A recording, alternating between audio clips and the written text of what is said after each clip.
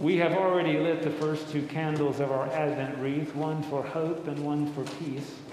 Today we light the third candle, the candle of joy. This should be the easy one because joy is all around us in children, lights, music, and gathering together. But how often do we let our preparations or our inner memories push joy to the side? Joy is like an underground spring that wells up within us, but joy is also a choice, an attitude.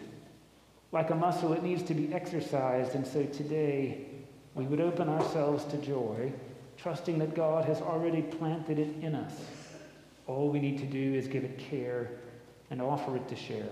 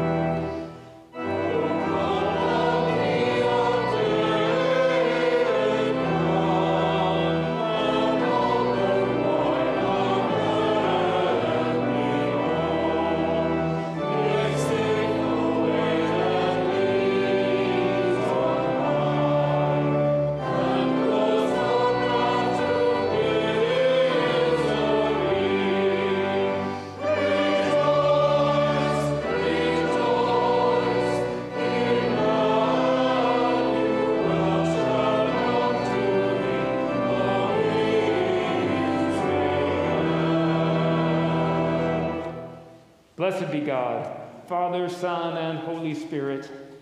And blessed be God's family, now and forever. Amen. Let's pray together. Almighty God, unto whom all hearts are open, all desires known, and from whom no secrets are hid, cleanse the thoughts of our hearts by the inspiration of thy Holy Spirit, that we may perfectly love thee and worthily magnify thy holy name, through Christ our Lord. Amen. The Lord be with you. And also with you. Let us pray. Stir up your power, O Lord, and with great might come among us. And because we are sorely hindered by our sin, let your bountiful grace and mercy speedily help and deliver us through Jesus Christ our Lord, to whom with you and the Holy Spirit be honor and glory, now and forever. Amen. As you're being seated, our children are invited to Children's Church with Mr. Alex in the back.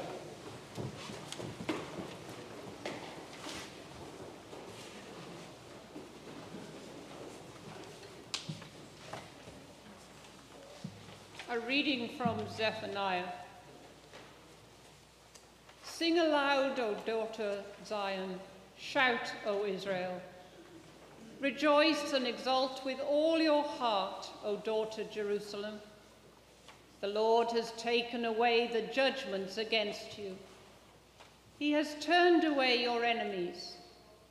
The King of Israel, the Lord, is in your midst. You shall fear disaster no more. On that day it shall be said to Jerusalem, do not fear, O Zion. Do not let your hands grow weak. The Lord your God is in your midst, a warrior who gives victory. He will rejoice over you with gladness. He will renew you in his love. He will exult over you with loud singing, as on the day of a festival. I will remove disaster from you, so that you will not bear reproach for it. I will deal with all your oppressors at that time, and I will save the lame and gather the outcast, and I will change their shame into praise and renown in all the earth.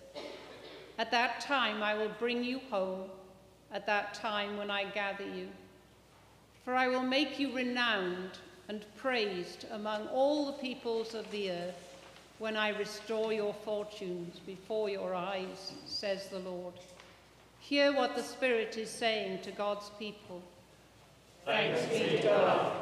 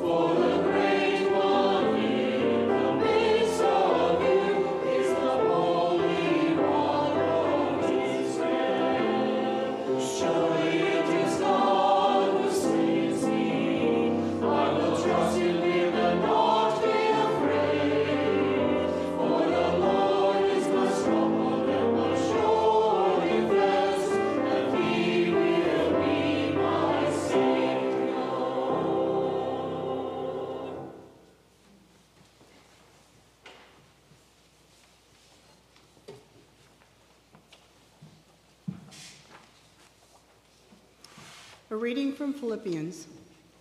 Rejoice in the Lord always. Again, I will say, rejoice. Let your gentleness be known to everyone. The Lord is near. Do not worry about anything, but in everything by prayer and supplication, with thanksgiving, let your requests be made known to God. And the peace of God, which surpasses all understanding, will guard your hearts and minds in Christ Jesus. Hear what the Spirit is saying to God's people. Thanks be to God.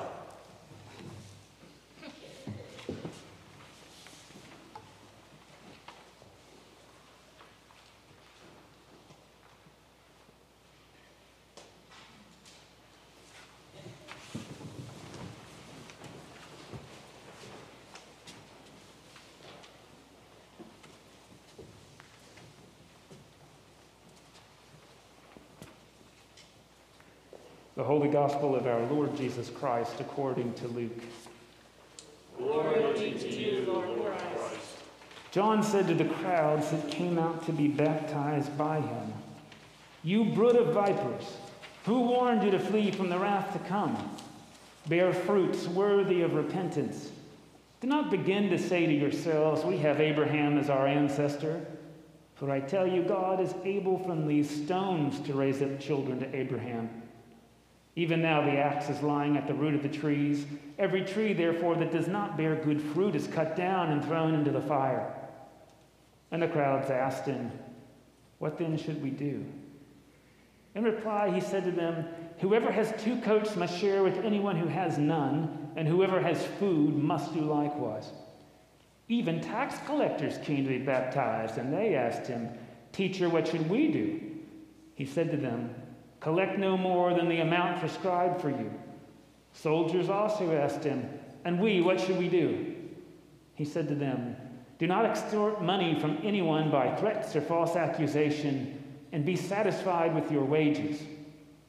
As the people were filled with expectation, and all were questioning in their hearts concerning John whether he might be the Messiah, John answered all of them by saying, "I baptize you with water, but one who is more powerful than I is coming. I am not worthy to untie the thong of his sandals. He will baptize you with the Holy Spirit and fire.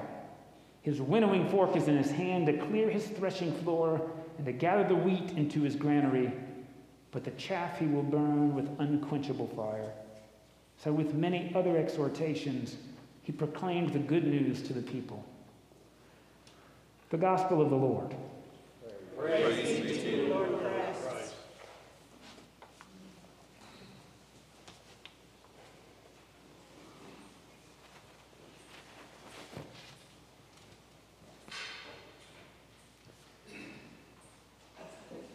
Please be seated.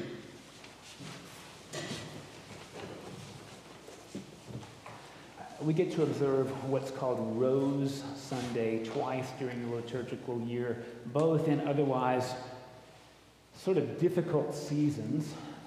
Advent is this season where we're eagerly awaiting, and not just waiting, but participating and making ready the coming of Christ. And you can see in our wreath, the other one I dropped this week, so it broke. It was really dreadful.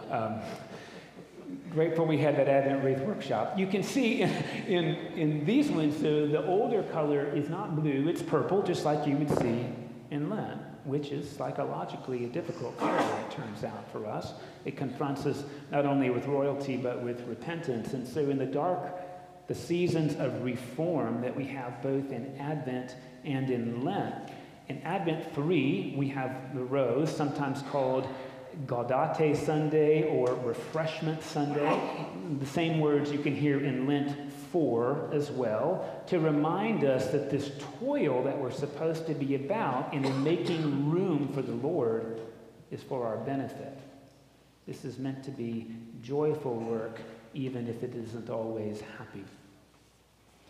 So it might be a surprise on Rose Sunday to hear John the Baptist call us a brood of vipers. Doesn't sound like the most joyful welcome to church. But I do want to put to you what almost all the research I've read about this is that happiness and joy are not the same. And just to hammer this a little more home, you've probably heard me say this before, but the Hebrew Bible, the bulk of our Bible, the Hebrew language has 10,000 words in it, total. You may think that's a lot of words. It's not. The Greek language, from which like a third of our Bible comes, the New Testament, has 100,000 words in it. 100,000. Does anybody know how many words English has? 540,000. What's interesting is we are arguably the most word-rich language on the planet because English folk, they meet a word that they like and we just sweep it in, right? Because it's something we don't have. But we do a lot of conflating of words, and I put before you that this is at least where Advent's taking me this year. Remember, hoping and wishing are not the same, but we so often use them interchangeably. So the first week we talked about the difference between wishing and hoping. Last week I tried to talk a little bit about how peace and quiet often have very little to do with one another, that we so often use them interchangeably. Like the difference between peacekeeping and peacemaking, very different. And today I think we're confronted that joy can be rather unlike happiness. And I think John the Baptist puts in a longer version what one of my seminary professors said: repentance is joyful sorrow. I don't think we can get away with the phrase like happy sorrow. Happiness, says all the research I'm familiar with, is more based on externals, circumstantial. But the minute circumstances change, happiness can depart as well. Whereas joy seems to be of a different sort than happiness. I'd like to, because I'm not a mystical person, I'd like to give you some words about joy by some people who are mystical. And so before talking about John the Baptist, I want you to hear Rumi's take on joy. Sorrow prepares you for joy. It violently sweeps everything out of your house so that new joy can find space to enter. It shakes the yellow leaves from the boughs of your heart so that fresh green leaves can grow in their place. It pulls up the rotten roots so that new roots hidden beneath have room to grow. Whatever sorrow shakes from your heart, far better things may take their place. I'd like you to hear John the Baptist saying something like that today. I was raised in a spirituality in which people are either wheat or they're chaff. Usually the people are chaff are the ones who don't think the things that I think, if I'm really honest about it. But I'll put before you that that's not really good news, that's just my news. Good news says that, in fact, all of us are collections of wheat and chaff. And what John the Baptist promises is that Christ will come burn up the chaff in our lives for our benefit. Instead of, you're either this or you're that. I notice that there are branches in the tree of my life that produce fruit that is nourishing for other people. And I notice that there are branches that yield what I would call bitter fruit that I don't enjoy myself. Advent 3, Rose Sunday, is that God would like to contend with the desiccated and dry and thorny brambles of our lives for our own benefit. And this isn't something that God would just like to spot treat once in a while. John the Baptist promises there'll be unquenchable fire such that it will roast up, utterly destroy those parts of ourselves that have no life in them. Fire in the Bible is never an image of torture. It's only ever an image of refinement or absolute destruction. So I'd like you to hear these words. Repentance is joyful sorrow coming from John the Baptist's mouth. That these changes, that wishing is not the same as hoping, and that peace is not the same as quiet, and that happiness and joy can in fact be very different things, are meant to help us enjoy our lives more, not to hurt us. if you are like me, you might sometimes find yourself very satisfied with the chaff in your life. I have a lot of chaff. I like it. I do because I'm used to it, you know? Some of it was given to me, and so like a family heirloom, I know where it is and what it represents, and it hasn't borne fruit in years, but I will haul it out every season so I can look at it. And John the Baptist says, hey, what if we just grew something new? What if instead of that, we made room for something that would bear fruit? I know it wasn't our reading today, but I want to suggest to you that when I hear fruit, I can't help but think about words attributed to Paul in Galatians that said the fruit of the Spirit is love, joy, peace, patience, kindness, goodness, gentleness, self-control. Against such things there are no law. That is to say, are the branches of my life nourishing other people with love, joy, goodness, kindness, gentleness, peace, patience, and self-control. And if they're not, God, the master gardener, for my sake, would be grateful to prune the branches going nowhere if I could trust. Trust is a hard one, because pruning shears are sharp. But I would like to suggest to you this image that Marcus Borg put in one of his books several years ago before dying. That really, this trust in the master gardener is like the difference between jumping into a body of water and desperately trying to tread to keep your head above and laying back and floating. And I want to suggest to you that this is what God has before us. Trust that the master gardener would prune us for our benefit. Because in the words of the African proverb, God made us because God thought we might enjoy it. To follow that thread a little bit, C.S. Lewis, good Anglican theologian. Of course, when I was Baptist, I thought he was Baptist. Nice to know he was an Anglican guy. He said, you know, joy comes from God, so if you're ever not sure where God's calling you, just follow the joy. I'm coming to trust that more and more, hearing that joy and happiness are different things.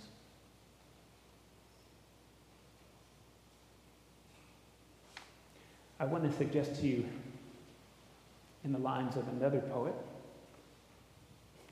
again, I'm not the poetic type, so thanks for leaning with me into this. That joy is about another world. So in the words of Forrest Gander, there is another world, the poet Paul Eluard famously wrote, but it is inside this one, and quite literally so. Certain bacteria live hundreds of meters within the Earth's crust, feeding on dissolved gases and minerals rendered by the reaction of groundwater and rock. These bacteria, chemolithotrophs, have no need for solar energy. Some scientists estimate that the underground biomass, the world inside this one, might be more than double the living mass at the surface of our planet. Perhaps we can understand now what the 19th century German naturalist Alexander von Humboldt meant when he spoke of the all-animatedness of the earth. I want to suggest to you that joy, repentance is joyful sorrow, is about living into the world that is inside of this one. It was very helpful for me to read in Brene Brown's newest book, Atlas of the Heart, that the opposite of joy tends to be fear. The opposite of joy tends to be fear, not sorrow. Fear. She identifies one particularly that's called foreboding joy. Foreboding joy is when, in the moment, things are really, really wonderful, and then it hits you, this might not last forever. And it's nerve-wracking, because it's hard to imagine how will you live without it. What Brene Brown cites, which is not my experience, it's not, is looking at her children asleep in the bed and thinking something terrible can happen. That's not the kind of foreboding joy I have. No, the kind of foreboding joy I have as a parent as I look at my children asleep in the bed, I think there's nowhere to go from here but down. Like the only thing I can do is mess this up.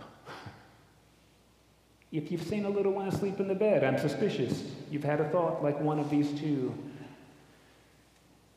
takes us out of joy. The poet and mystic Rabbi Martin Buber says that the moment we realize we're having a joyful experience and we call it that is the moment that it's over. Because we just put it under our control. Happiness we can control. Happiness is about things going according to my plan. And joy, quite honestly, I find surprises me. It comes. I mean, I'm always happy to have it, I suppose, but it doesn't come when I whistle for it. And when I name it and try to replicate it, it rarely feels the same. I don't know if that's your experience. There's foreboding joy, and then there is for people like me, the type A, INTJ, what my spiritual director calls FOMO. Do you know this word? Fear of missing out. This is probably the worst challenge to the experience of joy in my life, knowing that all of us are different.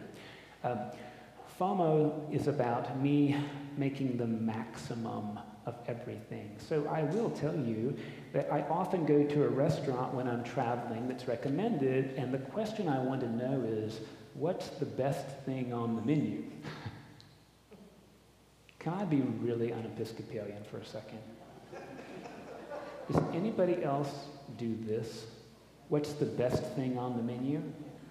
Sometimes I hear the best thing on the menu, and I am not interested in it at all. But I am ordering that because I'm going to have the best thing. I hope y'all aren't like me. That's a different kind of foreboding joy. And for me, my spiritual director says, it's because you're a maximizer. And what if instead you decided to be a satisfizer? What if you could cultivate the spirit in you that says, what would satisfy me? What would satisfy me? Instead of, what's the very best thing I can have? I don't know what impediments you put in the way of joy. I'm not even sure I've named all of my own. But when I hear John the Baptist tell a soldier they should be satisfied with their wages, that's when I hear my spiritual director saying, when you've got a choice, what might satisfy you? I usually say, I don't want to be satisfied, I want the best. And my spiritual director says, well, what do you want? And I say, well, I don't know what I want. I just know what's best. And the spiritual director tells me, well, then just guess. It's okay if you don't get it right. What might you enjoy? And if you get it wrong, then you'll learn something about yourself, and that'll be enjoyable. I hear John the Baptist talking to soldiers who are not satisfied with their wages, inviting them to consider how can they be satisfied. If you're like me, the difference between a good meal and a great meal isn't even the food, it's the mood I'm in and the company I have. I have been to some of the best restaurants that there are, and the food wasn't great. I've had some really expensive wine. I didn't know why it cost that much. Had a lot to do with who I was with, and where I was, and the expectations I put on joy.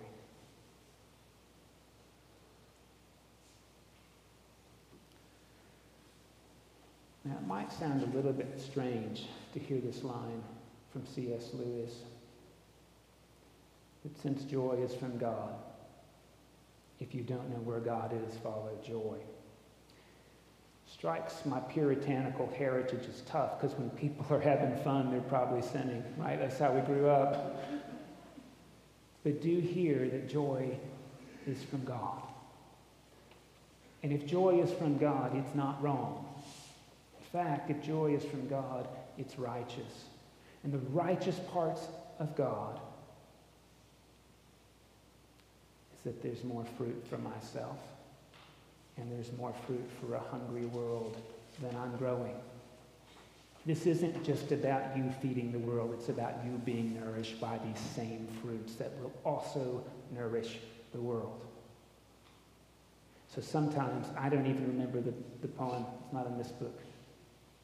Sometimes, joy is an act of resistance. Joy is an act of resistance. Joy is living into my values, even when that means there will be growing pains. Sometimes joy is about doing the right thing, cultivating love, joy, peace, patience, kindness, goodness, gentleness, self-control, especially when I don't feel like it. Joy is an act of resistance when I can't see those things happening and I can't see outcomes. I choose in faith that God will float the world if I live into those values anyway. Love, joy, peace, patience, kindness, goodness, gentleness, self-control. Against such things there is no law. Those things, I suggest the scriptures imagine expanding the universe infinitely. I don't always get to see in immediate time those fruits come back to me, but that isn't why we do them. There is cognitive dissonance between acts of righteousness and when they start to take root and when they start to grow. And Advent reminds us, because it's all about waiting, right? It's all about waiting. Sustainable growth is slow. Quick growth is really fast. And it damages the organism and it damages the rest of the world. Sustainable growth is slow. The Lord says something like this repeatedly. But we trust with joy that even though we can't see the growth with our human eye all the time, that God, the master gardener, can make it grow and can make it nourish the world.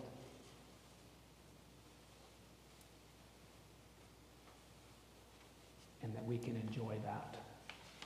God's not looking for slave laborers. God's looking for co-gardeners and co-distributors of fruit that will nourish the world.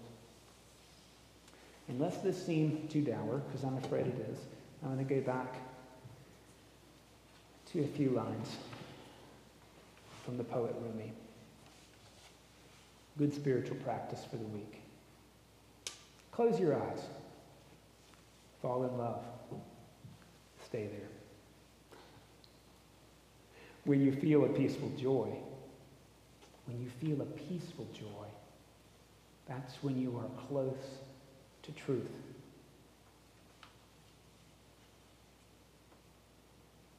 And maybe somebody in the room other than just myself needs to hear this one. Stop acting so small. You are the universe in ecstatic motion. And we are called to put joy into motion, whether that is moments of awe and wonder and being wrapped up in one another, or moments in which we can say,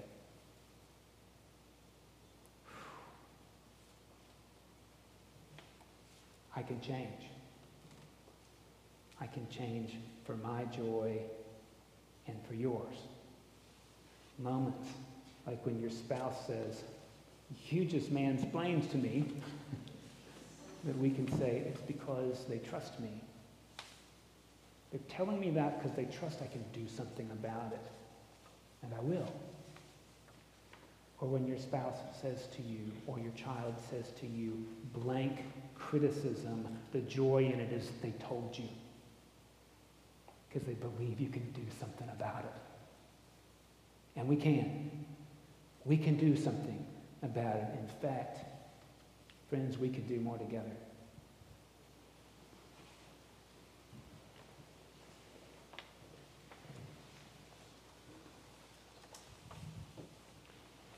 Please join me as we pray our faith in the words of the Nicene Creed.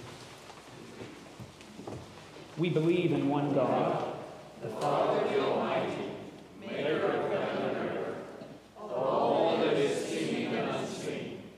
We believe in one Lord Jesus Christ, the only Son of God, eternally God of the Father, God from God, light from light, true God from true God, begotten, not made, of one being with the Father. Through him all things are made. For us and for our salvation, he came down from heaven. By the power of the Holy Spirit, he became incarnate from the Virgin Mary and was made man. For our sake, he was crucified under Pontius Pilate. He suffered death and was buried. On the third day, he rose again, in accordance with the Scriptures. He ascended into heaven and is seated at the right hand of the Father. He will come again in glory to judge the living and the dead, and his kingdom will have no end. We believe in the Holy Spirit, the Lord, the giver of life, who proceeds from the Father and the Son. With the Father and the Son he is worshipped and glorified. He has spoken through the prophets. We believe in one holy Catholic and Apostolic Church. We acknowledge one baptism for the forgiveness of sins. We look for the resurrection of the dead and the life of the world to come. Amen.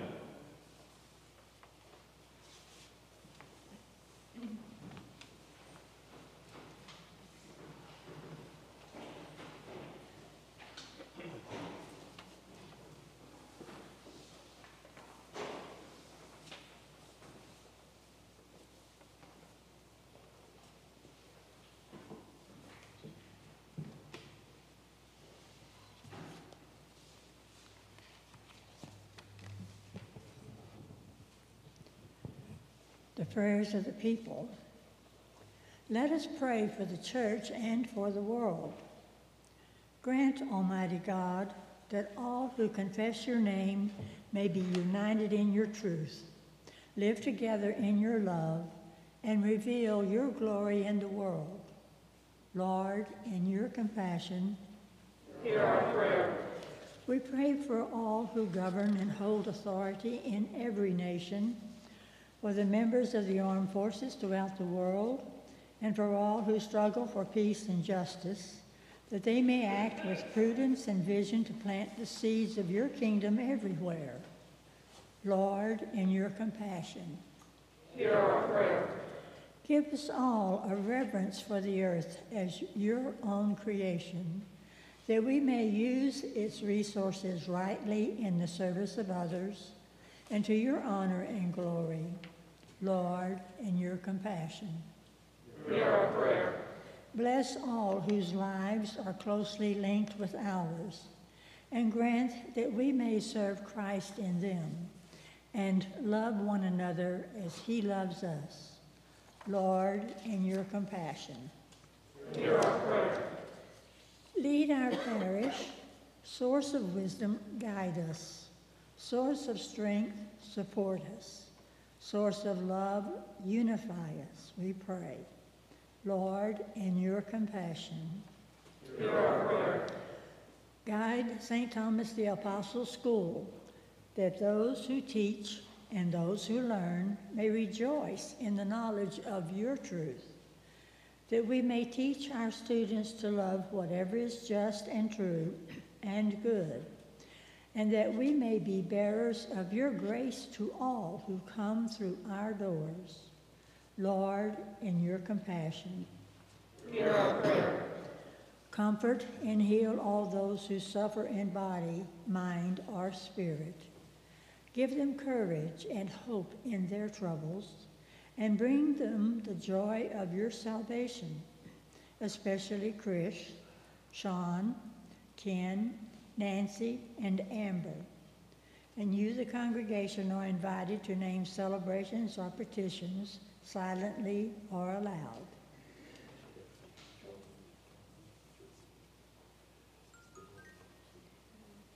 Lord, in your compassion, hear our prayer.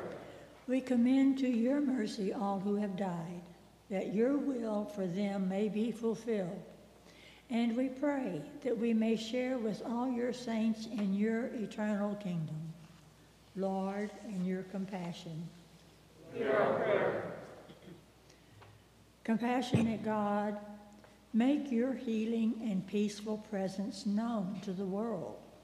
Comfort those who mourn, strengthen those who are weary, encourage those in despair, and lead us all to fullness of life. Lord, hear our prayer. Amen. Let us humbly confess our sins unto Almighty God.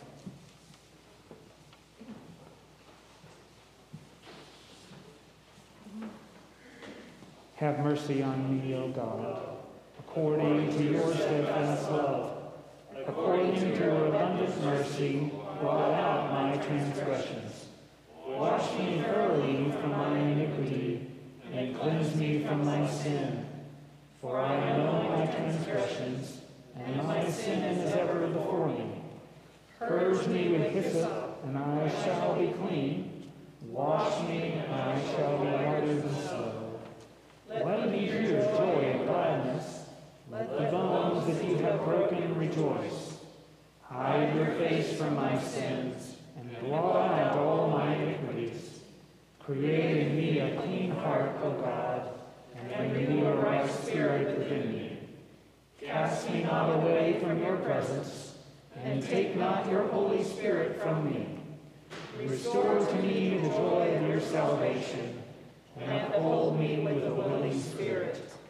The Almighty and merciful Lord grant you absolution and remission of all your sin, true repentance, amendment of life, and the grace and consolation of the Holy Spirit. Amen.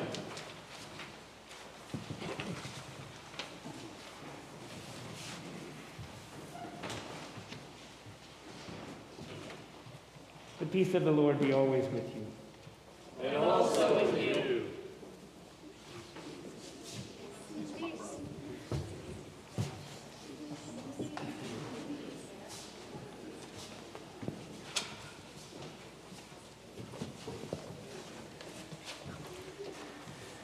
Good morning, Peace, and thank you for worshiping with us at St. Thomas today.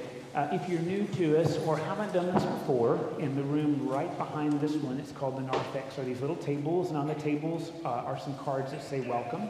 We'd be tremendously grateful if you'd fill out one of those welcome cards if you haven't done so before, so we have a record of your visit. And thanks for joining us today.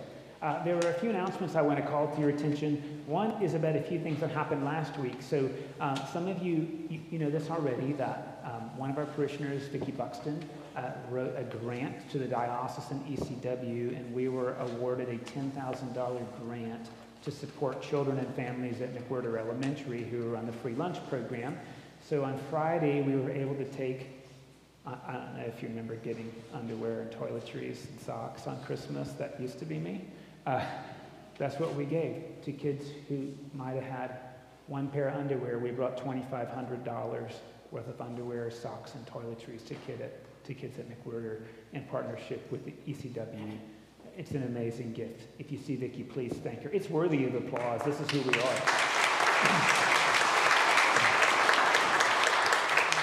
A second lovely thing that happened is that we were a site for disaster relief during hurricane season, and that meant that we were storing about 6,000 bottles of water.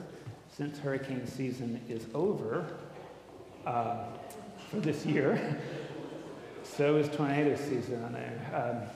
We were able to distribute that water to Lord of the Streets Episcopal Church. That's a church serving formerly and currently homeless men, women, and children. 6,000 bottles of water, and they've had like no corporate sponsorship since COVID, so it's a huge difference. We're bringing the last 3,000 bottles up on Tuesday, and that's y'all, so thank you for supporting that. I also want to highlight that this past Thursday, our school did a fantastic musical program for Christmas that involved not only the traditional church story, but Christmas around the world. You can see that on our YouTube channel. Hal was so kind as to come and film that.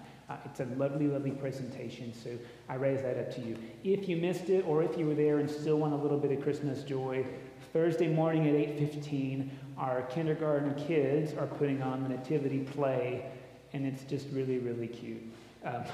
You're welcome to come. It takes about 15 minutes. It happens in the regular chapel environment here that we do every day at St. Thomas. And again, you'll see our kindergarten. They'll put on costumes. They say things like, "We are very tired."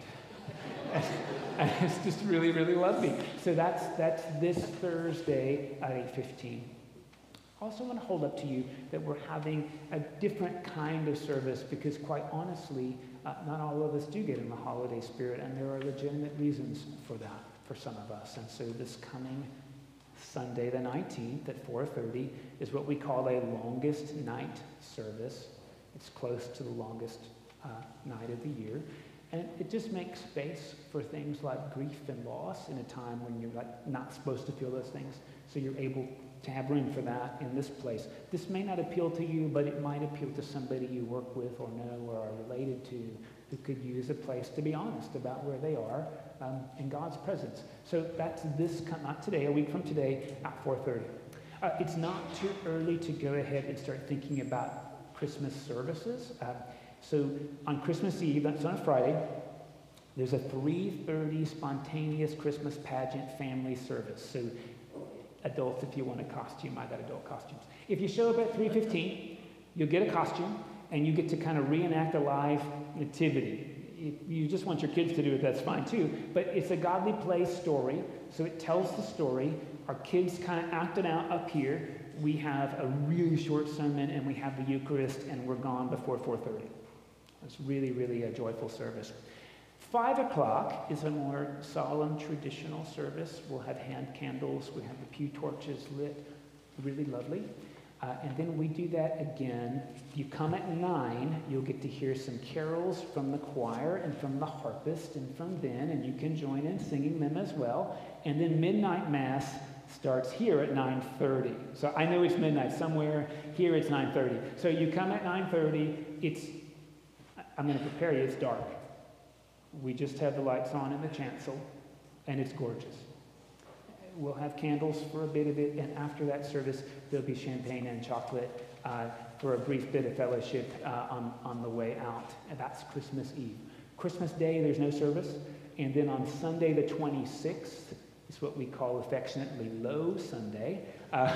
There'll be one service at 9 a.m. So one service at 9 o'clock a.m. on the 26th, and that's what Christmas looks like this year at St. Thomas, at least Christmas 1. I just want you to also to be prepared that starting in January, we're going to offer a 5-week series during the Epiphany that's learning affirmatively about different religious practices from clergy of different faiths. So the first one will be January the 13th when our Tibetan Buddhist friend Dr. Stephen Cherry at UHCL is going to come and guide us through some mindfulness meditation. The rabbi from Har Shalom will be coming, another one. The imam is going to come over. All of these people are very excited to share what's meaningful about their faith with you, tell you what they wish Christians knew about their faith tradition, and be open to your questions as well. These will be Thursday nights. We'll do them in person in Christ Hall starting January the 13th. And I just want to raise this opportunity to you now so you can start sort of planning ahead. They should be really delightful, and people are being very gracious and kind to come here and share truly their faith testimonies with us. Continue to walk in joy.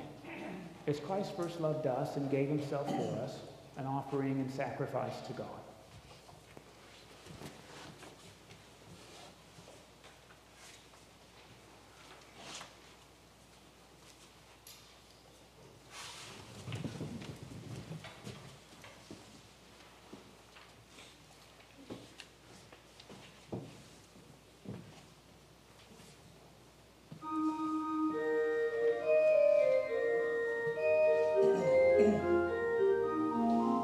People look east.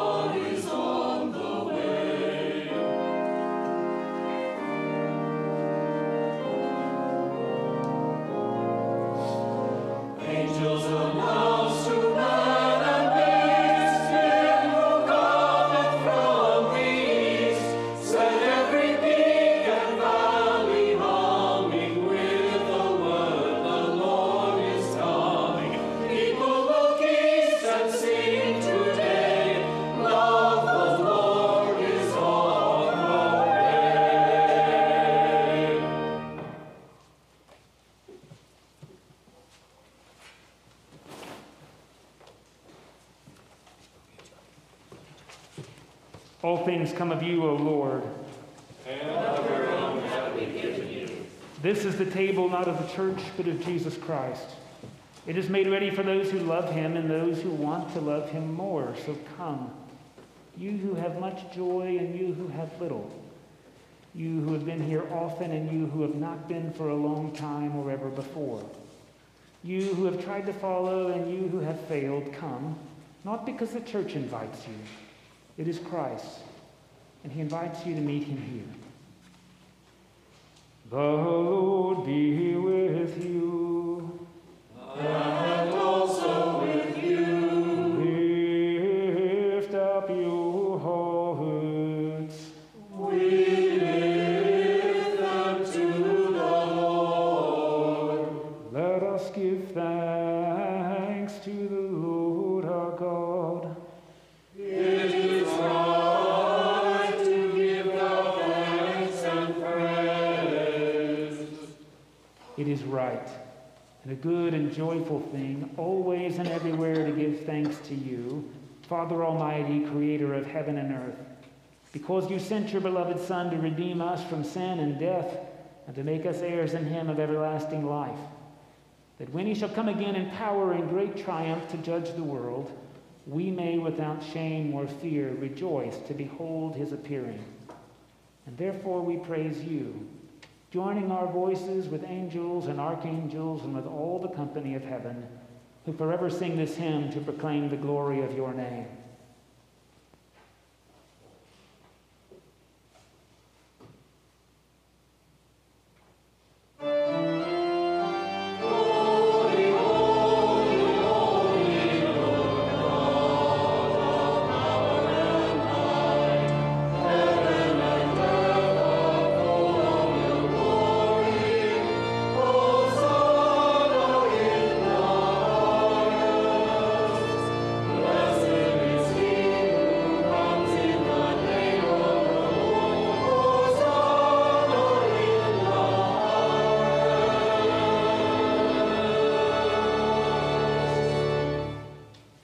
We give thanks to you, O God, for the goodness and love which you have made known to us in creation, in the calling of Israel to be your people, in your word spoken to the prophets, and above all in the word made flesh, Jesus your Son. For in these last days you sent him to be incarnate from the Virgin Mary, to be the Savior and Redeemer of the world. In him you have delivered us from evil and made us worthy to stand before you. In him you have brought us out of error into truth, and of sin into righteousness, and of death into life.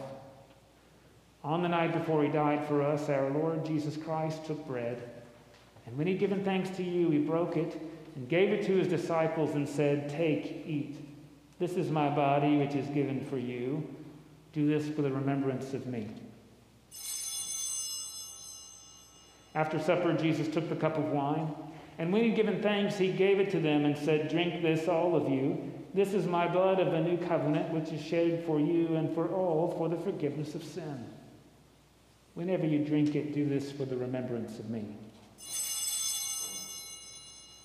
And therefore, according to his command, O Father, we remember his death, we proclaim his resurrection, we await his coming in glory, and we offer our sacrifice of praise and thanksgiving to you, O Lord of all, presenting to you from your creation this bread and this wine. We pray you, gracious God, to send your Holy Spirit upon these gifts, that they may be the sacrament of the body of Christ and his blood of the new covenant. Unite us to your Son and his sacrifice, that we may be acceptable through him, being sanctified by the Holy Spirit. In the fullness of time, put all things in subjection under your Christ, and bring us to the heavenly country where, with John the Baptizer, St. Thomas, and all your saints, we may enter the everlasting heritage of your daughters and sons, through Jesus Christ our Lord, the firstborn of all creation, the head of the church, and the author of our salvation. By him and with him and in him, in the unity of the Holy Spirit, all honor and glory is yours, Almighty Father, now and forever. Amen. Amen. And now, as our Savior Christ has taught us, we are bold to pray. Our Father, who art in heaven, hallowed be thy name. Thy kingdom come, thy will be done, on earth as it is in heaven. Give us this day our daily bread, and forgive us our trespasses, as we forgive those who trespass against us. And lead us not into temptation, but deliver us from evil. For thine is the kingdom, and the power, and the glory, forever and ever. Amen. Alleluia, Christ our Passover is sacrificed for us. Therefore let us keep the feast. Alleluia. These are the gifts of God for you, the family of God. Feed on them in your hearts by faith and with thanksgiving.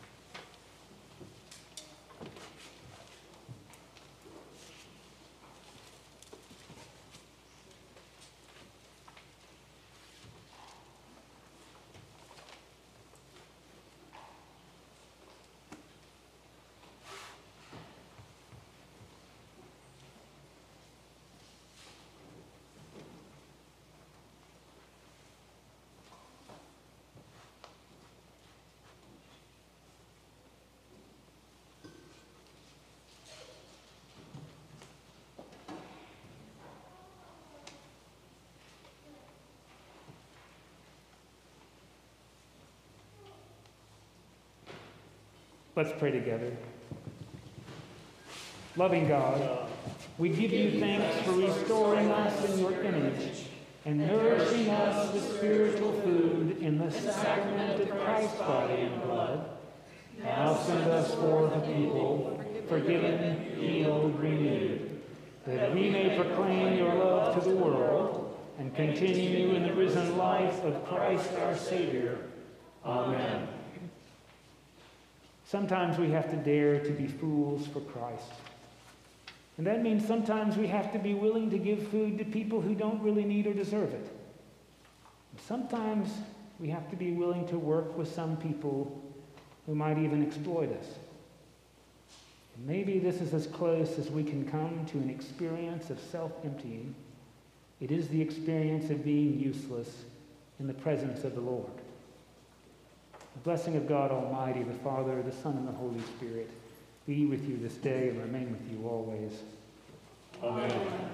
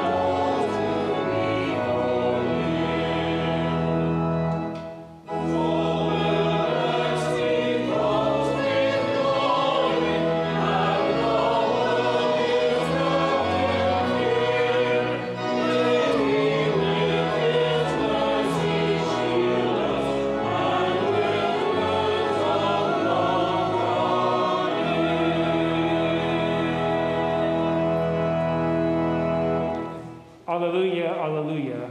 Go in hope, peace, and joy to love and serve the Lord. Thanks be to God. Alleluia, alleluia.